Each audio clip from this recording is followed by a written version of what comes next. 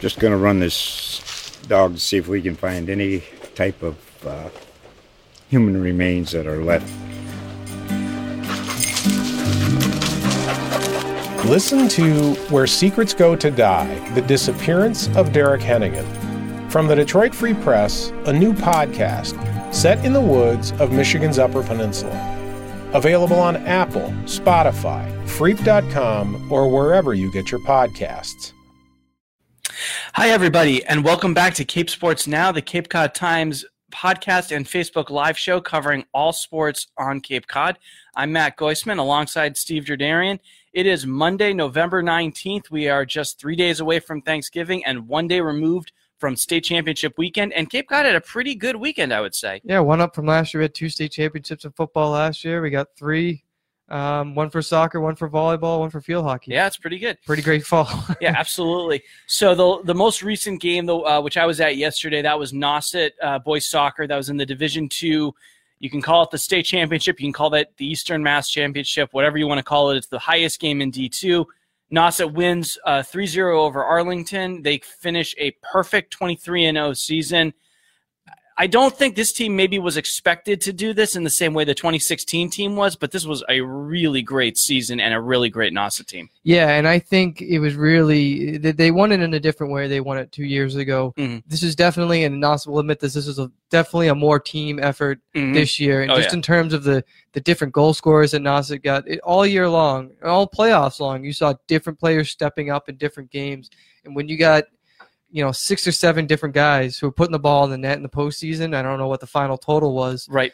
You have a dangerous team, and this team stepped up. And I thought what was really impressive was their defense yesterday. Yeah. Finishing it with a shutout, kind of un-Nauset, like giving up goals in the sectional final and then the sectional semifinal. Mm-hmm. Those were both late in the game. But I thought, Abdel Talabi, the All-American senior, just really stepped up and played his best game. And with Jack Avalar, who had been in this position before, I'm sure he looked as comfortable as ever in there at net. Yeah, he only had to make one really big save, and he did make it. It was late in the second half. Arlington, the Spy Ponders, they kind of, after Nauset went up 2-0 real early in the second half off a Talabi throw-in that Spencer Rushnack eventually sent home, Arlington, they faded pretty quickly. The third goal, which was Ramel Brown from Curtis Moore, that killed it. But Arlington did have one push real late in the game. They were able to put something on net. I think it was off a set piece. Avalar kind of made this real nice leaping jump to kind of knock it over the crossbar and out of bounds. That was the only real big save he had to make. Everything else was more corner kicks coming his way that he had to kind of intercept, or send-ins that he had to run up and take. But he made the plays that he had to make, and Talabi was huge. Talabi, the throw-in obviously, so was helping out on offense, but just his ability to cover the entire field, to boot everything in his territory away. I could see Arlington's players getting frustrated that every attack, if they let the ball get a little too far ahead of them, Talabi would just get rid of it again. And he really anchored that defense that faced some pressure in the first half, not nearly as much in the second half, but handled all of it pretty well. Right. So, you look at over 3 years, a 63-2-1 combined record. That's pretty good. 2 state championships, and maybe you don't call it a dynasty, maybe if they win one more, but it's quite an era that Nauset boys soccer has put together. And really, if you think about it, last year, they were eliminated in penalty kicks. Yeah. So it's not like they've truly been defeated in the postseason, at least in terms of regulation. Not since 2015. Right. So it's quite a run, and there's no reason to think this is over yet, too. You have guys, obviously, Avalar's coming back. He's only a junior. Benny LeBranch, who was really strong in the midfield all season long. His older brother, Jake, won the state championship 2 years ago. And he was, I believe, an All-American in 2016. So Jake LeBranch was. Yeah, right, Jake I was going to say, yeah. right. And then Anthony Lavati, a sophomore who came up with some really huge goals in the postseason. He's coming and during back the regular season. Yeah. Well, right. But, all these guys are coming back, and there's more of them, too. Mm-hmm. Nauset's just going to reload. And I just think, and Macaulay was really harping on it, is just, this team had no blemish on their record. Usually soccer, you tie a team once in a while, or you face an equal. None of that all year. They won every single game, and in soccer, that's not something you see very often. No, and they never trailed. They were ahead, I think. In the postseason, they never trailed, right? Yeah. Yeah. maybe they trailed a little bit in a couple of games during the regular season. Well, the first game of the year, they gave up a goal like the first minute to true. Somerville, and what a way to start the season. That's a fair point. State championship season, and to come back and shut a team out in the final. That just shows you how much can be done from game 1 to game 23. Absolutely. And this team, I think their ability to work off restarts and set pieces, that's maybe another one of the key differences from the 2016 team, where a lot of times they were just fast enough and skilled enough to just score during the regular pace of play. But that second goal they got, Talabi's throw-in, I've seen them score multiple goals off throw-ins. It's like a free kick. Kind of, yeah, because Talabi is so strong, he can throw the ball all the way into the box, basically. Right. So that, to see that goal, that was really the first goal that I thought, this is, Nauset is now in its form. Nauset is going to be fine from here on out. That first goal they got, Rushnak's pass to Cormac Parker, that was kind of a defensive lapse by Arlington, but the first half was, I thought, Arlington the more aggressive team. Not nearly the same story in the second half, and it was really nice to see them kind of find their groove and just roll from there. And a guy like Rushnak can be dormant goal-wise for a while and come in and score in the biggest game of the year. That Absolutely. Just, again, shows off the strength. And one more point on the defense, 16 shutouts this year. Yeah. It wasn't like 2016 where they were shutting everybody out until the state championship. One goal, yeah. But you'll take the state championship anyway. Absolutely. That's just extra. 16 shutouts in 23 games is still pretty darn good. Really good defense. Really good defense. So kudos to Nauset for capping off a perfect season. Also doing so Saturday. So the rest of the games were Saturday. DY Field Hockey with a 3-2 win over Greenfield on Saturday at WPI. I'll admit, I thought that after beating Watertown, the 9-time state champion, former 9-time state champion, I can say now, that DY would come in and win this game easily. Well, that wasn't the case. DY did score a goal in the first 10 minutes. However, Greenfield punched right back 5 minutes later with the score off a penalty corner. It was a 1-1 game at the half.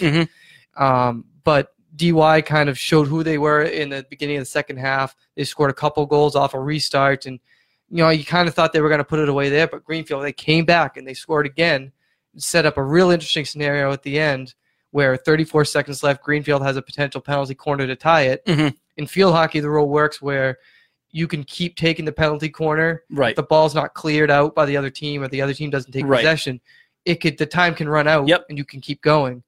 And that's what kind of ended up happening 3 times. And on the third time, finally, Shelby Dunn, a senior who gave a tremendous effort the whole game, finally caused a turnover, and DY was able to come out victorious. Just a very dramatic win, and a team that, after beating Watertown, you just had a feeling it was a matter of destiny. And it just took a full 60-minute effort for them to finally put it away. Never assume that the state championship team you're going to face is somehow going to be easy just because you totally had a big win in the semifinals. No section is bad in the state. Right. Some have more success and have more of a history of winning state championships than others. But if you win and get to the state championship, you probably had to beat some really good teams and probably are a really good team. Right. Like with Nauset, though, this is a DY team that should be back next year and should be very strong again next year. They're going to have Kayla McGaffigan back, who I think you said that's the most goals. She had 34 this year, and that's the most in a single season since O'Connor's been Mary O'Connor's been the head coach. Yeah, we're trying to figure out if there's exactly a school record. There's just trying to find some history into that. Sure, but even if it isn't, probably one of the better scoring seasons in DY field hockey. But you're going to get back Ava McGaffigan, Kayla's sister. You're going to get back Abby Hicks, who was a really critical scorer. She had the game winner against Watertown in the semifinals. You're going to get Lily Holmes, really good score.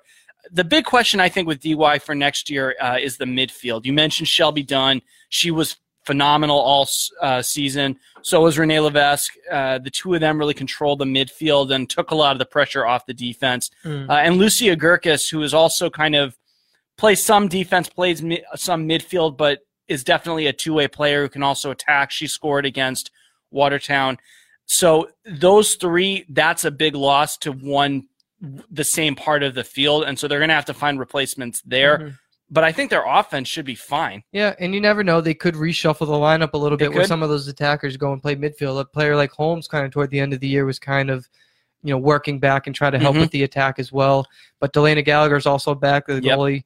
She's only a junior this year. So there's a lot of those pieces intact, but it was certainly a great accomplishment for DY. They lifted the state trophy for the first time since 1987. Back then, Karen Olander was a coach. She was on hand, so it was kind of cool to see. I know she had a lot of she was smiling really big just to get to see that team lift the title again. And a cool fact we found out after that Shelby Dunn's mother, Chris, also won a title 31 years ago and was part of Olander's team. And for those of you who don't know, DY's field is also named after Karen Olander, and she obviously left a great legacy in that program. Definitely. It's been very successful, even going back to the 1980s. And it doesn't get reported much. She's turned that JV team into one of the most dominant JV teams there is. I mean, they win every game of the season most of the years. I mean, at one point, I think they were on like a 7-year winning streak. Right.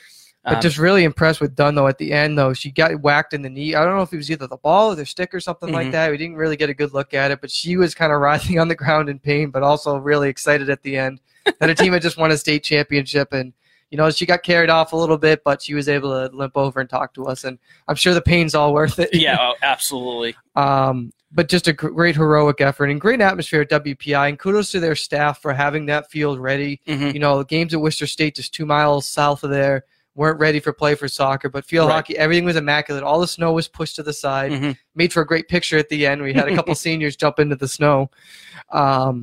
And then shout out to the fan section, too. They shouted me out as well a little bit. The Lagoon, they always bring some good energy there. Yeah, Lagoon's one of the more active Cape student sections, from a Cape Cod high school as far as Twitter goes.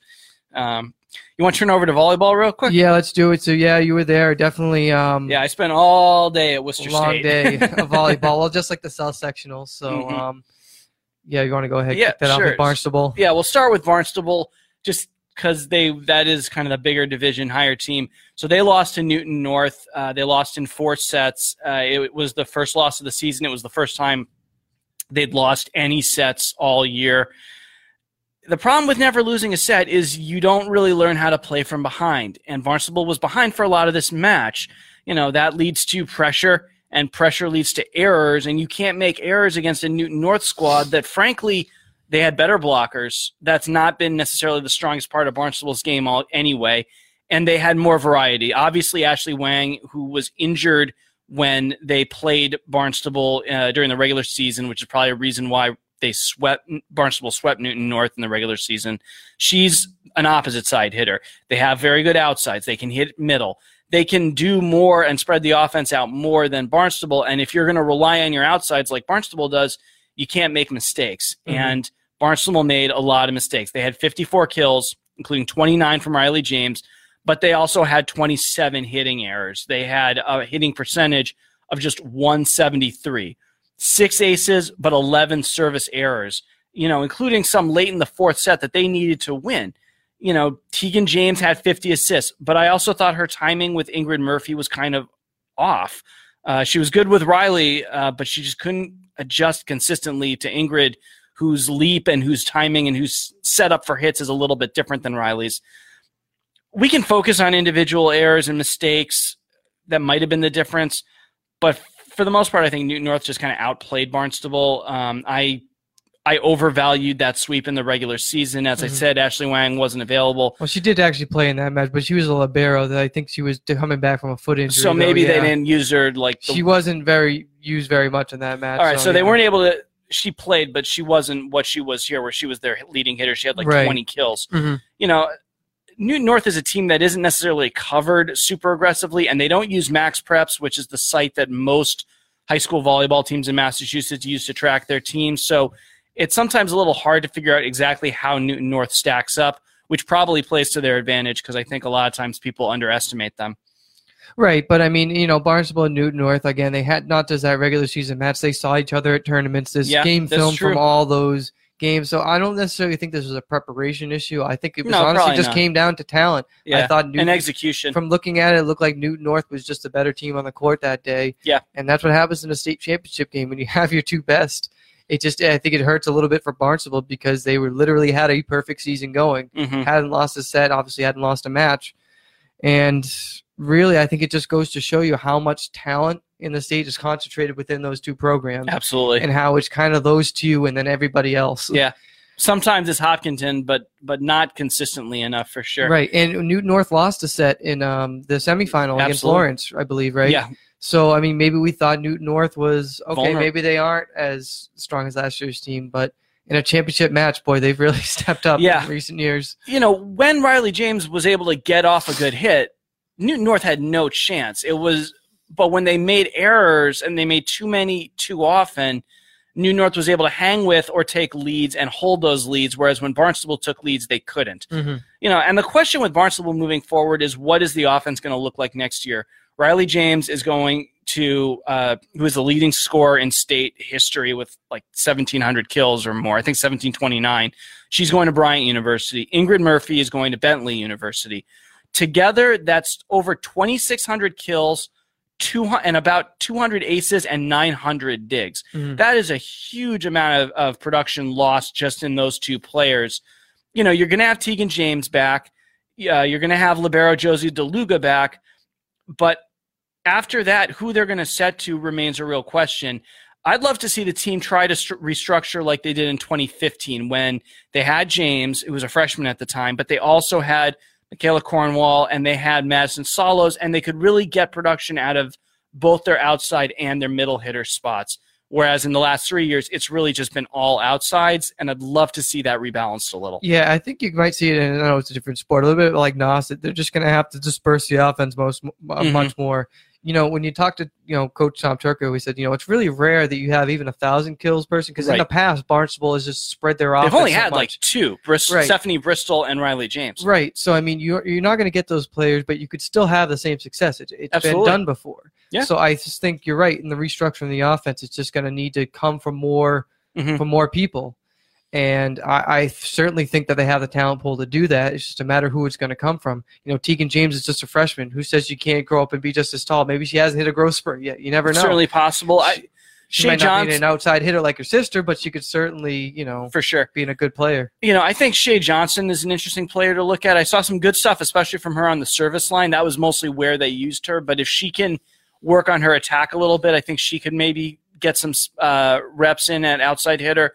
Sophie Strock, they used a lot at middle hitter this year, and she's still young. I think she's a sophomore this year. Mm-hmm. So maybe they can try to develop her much more, including improving on their blocking. I mean, that was a deficiency with this team, is they did not block a lot, and that certainly would help if they could do what Newton North did, which was absorb the brunt of a lot of the attacks and then make it easier for their passers. Yeah, Strock, I could think could develop into a really good outside hitter.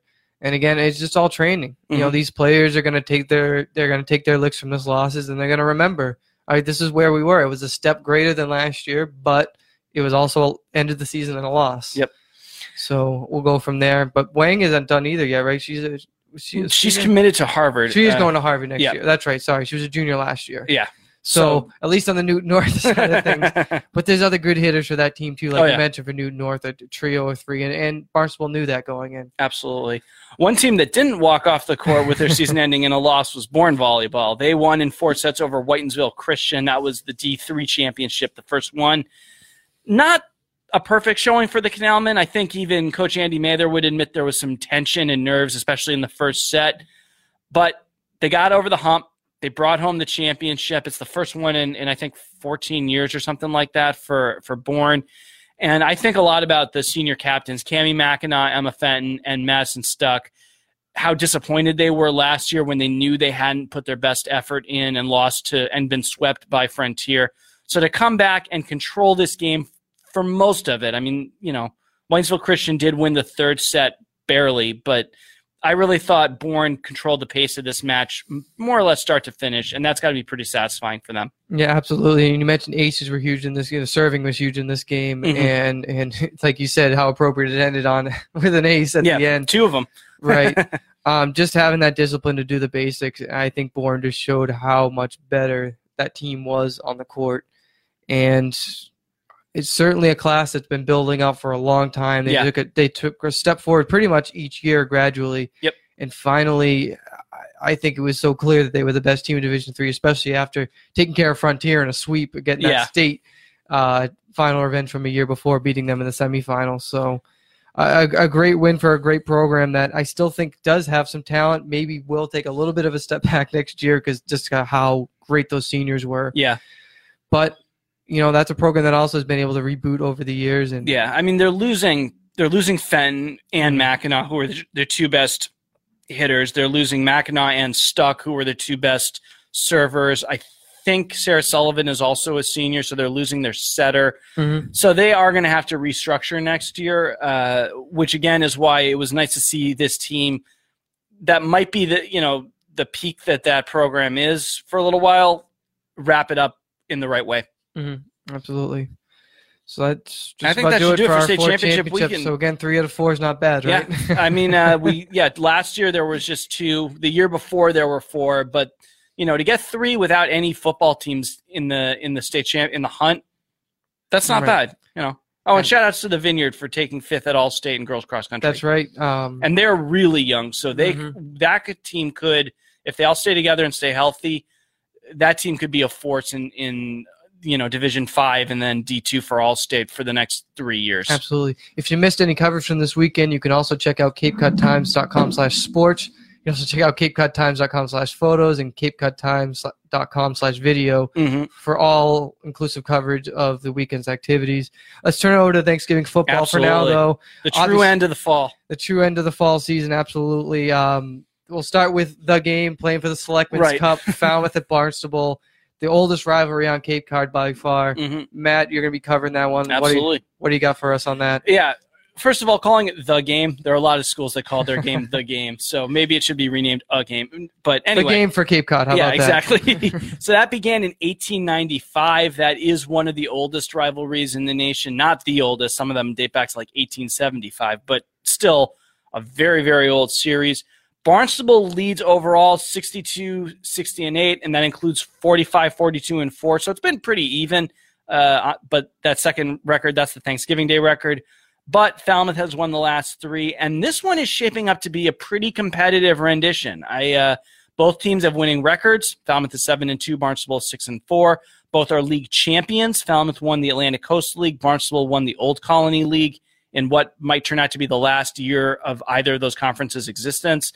And they both won their first round playoff games. So even in terms of positions, there's a lot of back and forth here. Matt Peter Kuski, has been really good at QB for Barnstable, but so is Kyle Connolly for Falmouth. Brian Fry is Barnstable's fullback. Jake Murphy is Falmouth's fullback, and they've both had really great games this season. Each team has some good skill position guys. Kyle Cardozo and Trevor Nunes for Falmouth. Joseph Molina and Luke Lucasio for Barnstable. And they even both have a really good linebacker with the first name of Colby. There's Colby Davis for Falmouth and Colby Burke for Barnstable. The biggest issue that Barnstable has is their best receiver, Connor Baldessaro, Matt Peter Kuski's favorite target by far this year, suffered a broken leg against Brockton in Week 10. He is not going to be available. I would have called this a real close, maybe one-possession game, but without him, that offense is going to have a much bigger issue moving the ball than they would if he was available. Yeah, I think Barnstable is really going to have to rely on its defense in this game, and we've seen it before. Sure, with its ability to shut out teams, shutting out Wellesley in the postseason. I think gives you some optimism. I know Baldessaro's kind of helped out sometimes on the defensive side too, so a little, that'll be a bit of a loss in the secondary. But we've seen it before. When Barnstable's underestimated, they show up and give an effort, certainly. So I think if they can keep it a low-scoring game, advantage Barnstable.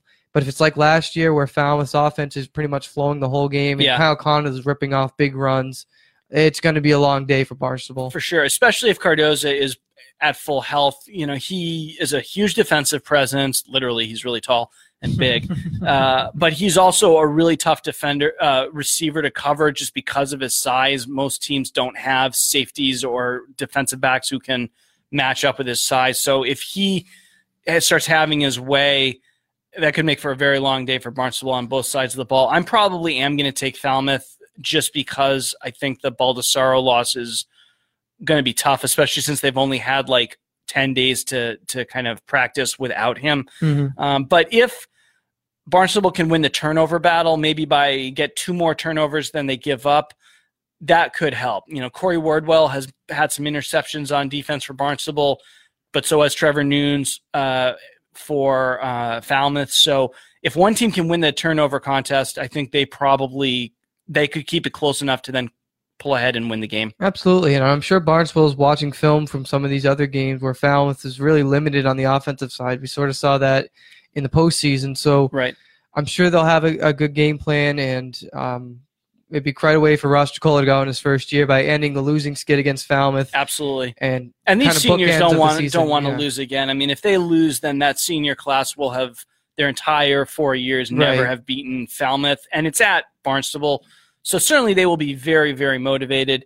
It is going to be really cold, and we'll see what effect that has on a team that likes to pass, because generally cold weather favors running. And that would favor Falmouth's triple option, as we've talked about extensively on this show. So we'll see what happens there. Another big game we're looking forward to is DY at Nauset. Chowder Bowl. Speaking of the Chowder Bowl, speaking of ending losing skids, DY leads the series 15-5 because they've won every single year since 2003. Mm-hmm.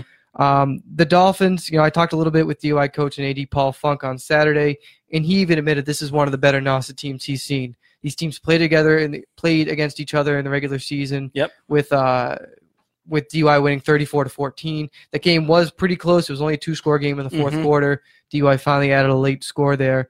But at 5-5, the Warriors are going for their first season since 2013. Their first winning season? First winning season. Yeah. First winning season since 2013.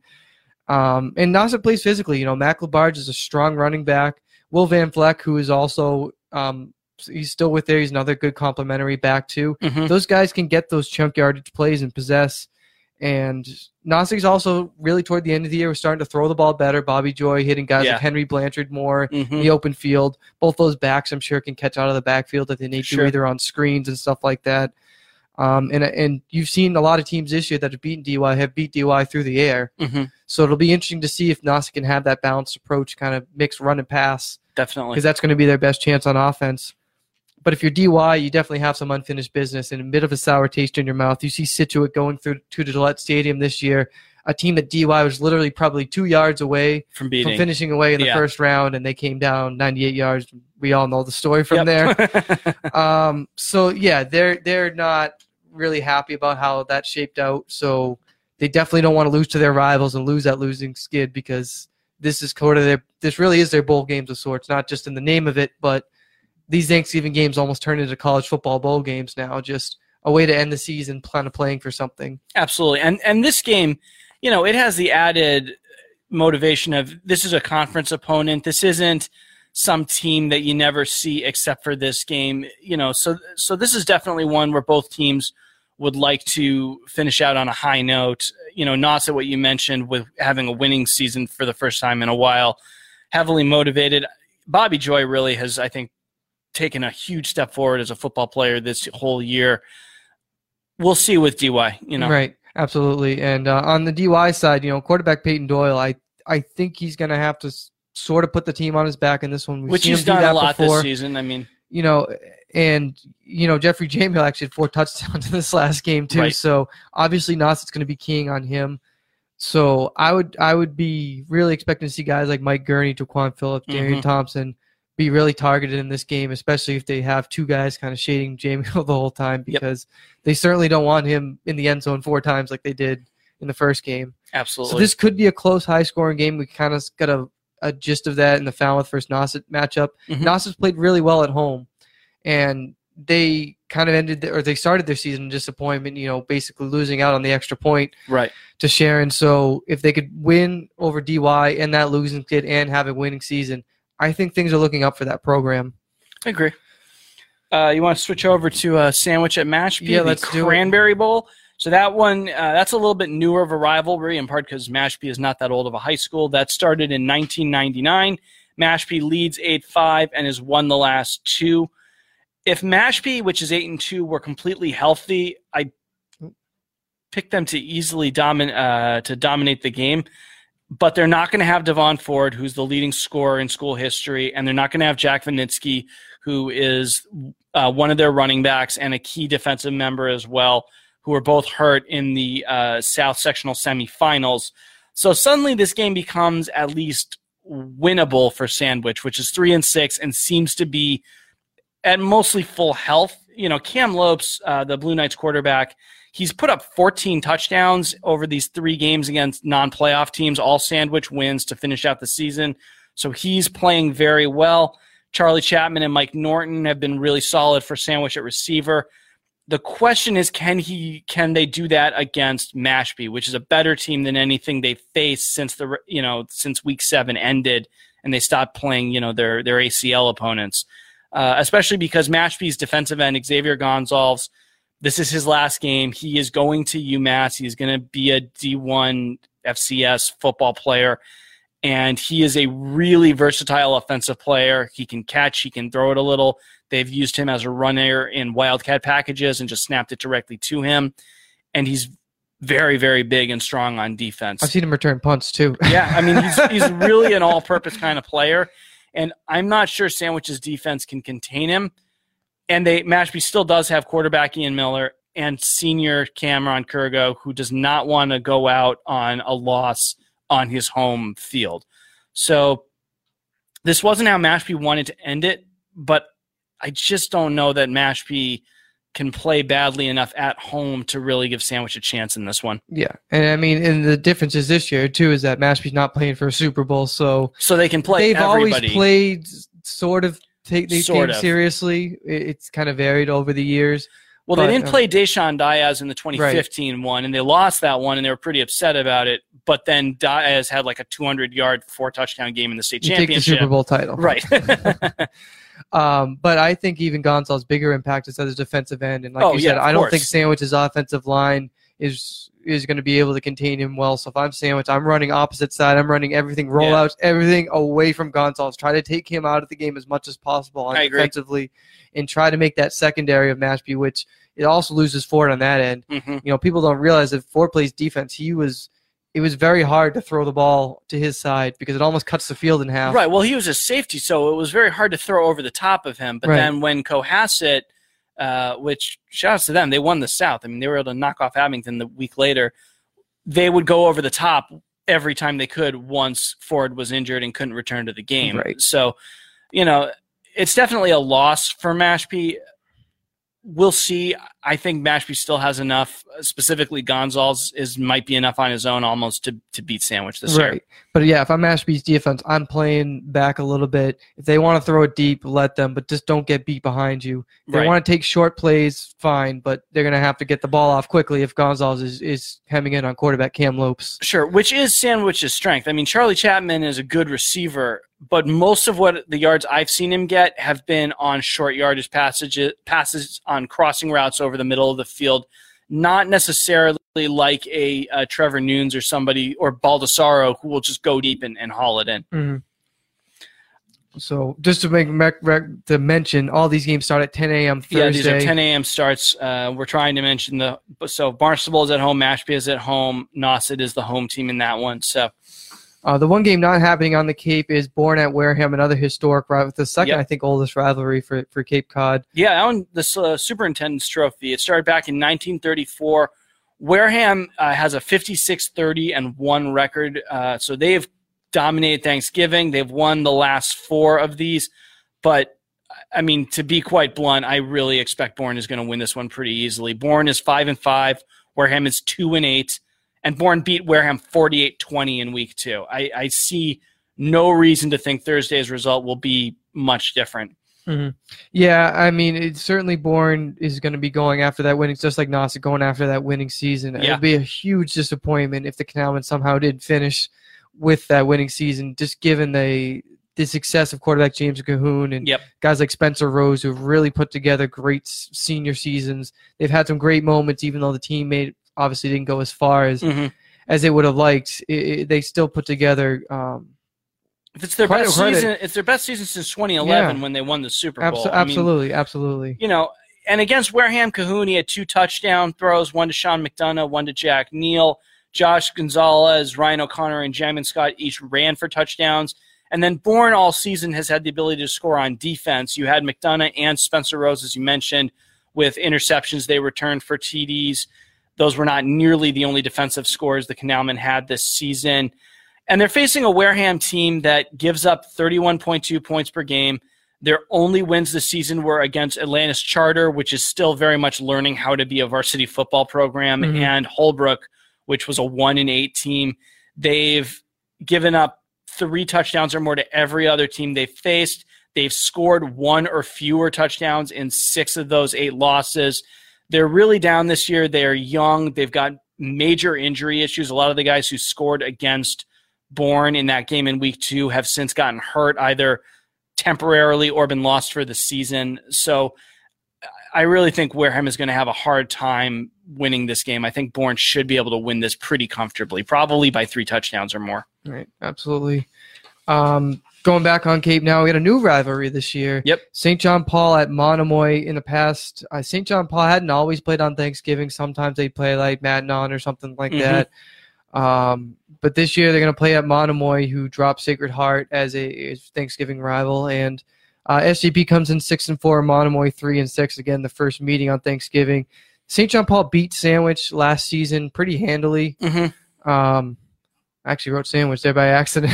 Well, I think you're going Sandwich. So SJP beat Monomoy this year, or she beat Sandwich this year, while Sandwich beat up on Monomoy a couple weeks ago. I think if you can compare there, you could do that, but there's one problem for SJP. No Mike Sakovich this time around. Their quarterback is on a trip to Ecuador, we found out today, so he's not going to play. SJP is going to have to go to one of their younger guys to play QB, and really, unless they can get some other guys, maybe like a Darren Katzev going, something like that on the ground, this could be a long day for SJP trying to figure it out on offense.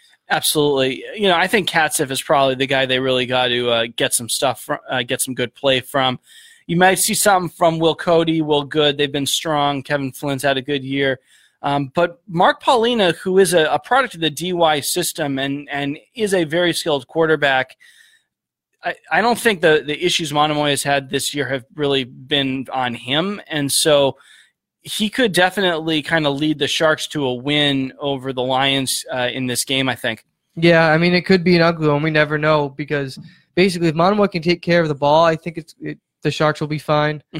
But if they turn the ball over to SJP, which SJP's got, like you said, it's got a lot of points on turnovers this year, it could be a long day. So Monomoy certainly has playmakers. Elijah Beasley and Tyler Potter have both made plays. Beasley's more a running back, Potter's more a receiver. Yep. So there's definitely guys there who can turn, big plays into points. So we'll see what happens in that one. And let's go to the last rivalry here. Cape Tech at Upper Cape. The Golden Wrench. The Golden Wrench. I forgot it was called that. Upper Cape leads that series 5-2. Cape Tech comes in 3-6. Upper Cape 6-5, fresh off a loss in the vocational semifinal to Neshoba Valley Tech. It's a bit of a short week for Upper Cape, and it's going to be really tough for Upper Cape. They did win the prior season matchup 27-20, coming back down from 20-7. The problem is they had Jazari Salim, who I believe is out for the year. Yeah, he's done. So really, it's going to have to come down to Cameron Glover running the ball, and Upper Cape's used a guy like Wally Alden, a guy we've been really high up on defense in the run game a little bit, but it's going to be really tough for Upper Cape to move the ball without their really big playmaker, who again was out for the season after a cheap shot against Coyle Cassidy. So that's really tough for the Rams to swallow there. But it's your rival, and Cape Tech won it big last year, 30-6. So certainly seeking some revenge to get that Golden Wrench back. Definitely, and then on Cape Tech's side, they're 3-6, but this has been a pretty good season as far as Cape Tech's teams go. They made the playoffs, which they'd never done before in the new system. System, and they'd never done as an independent program. I mean, once the Harwich Cape Tech co-op dissolved, which I think was like 2010, they'd never made the playoffs in the old system either. So this was a step forward for this program for sure. You look at Archer Estonville or Juan Camilo, Trevor Castillius. Those are the guys who are going to have big plays for the Crusaders to have a shot. I think without Salim, this is a more balanced game, but probably I'd still give the edge to Upper Cape. Yeah, I really like Upper Cape's defense a lot, even without Salim. Alden's great as a defensive end, and he's also got Anthony Georgopoulos, who's put together a really good season as a senior. So that front four is pretty good, and I think can stuff the run. It's just a matter of making sure they don't get beat, because Cape Tech's taken some shots down the field, and they've scored some touchdowns from long passing plays before. They don't throw the ball often, so sometimes if your defensive backs are cheating up, that's when Cape Tech can take advantage and fire a deep pass, and a guy like Estonville can break one. Definitely. So all right. We'll run through just the locations real quick one more time for Thanksgiving football. It's Falmouth at Barnstable, Sandwich at Mashpee, St. John Paul at Monomoy, that's in Harwich. Cape Tech is at Upper Cape in Bourne.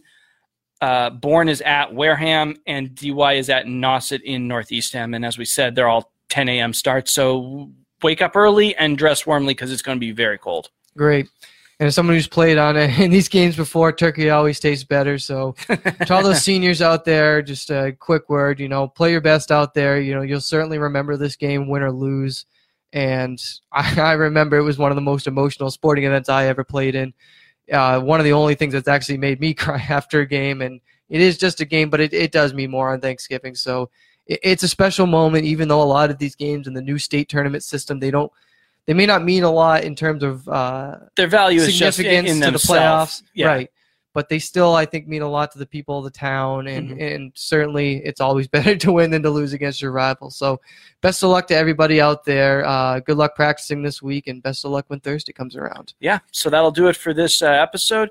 You can download this episode and previous ones through podcast apps for iPhone, for Apple products, and for Google products. You can find the show facebook.com/Cape Sports Now or CapeCodTimes.com/Cape Sports Now.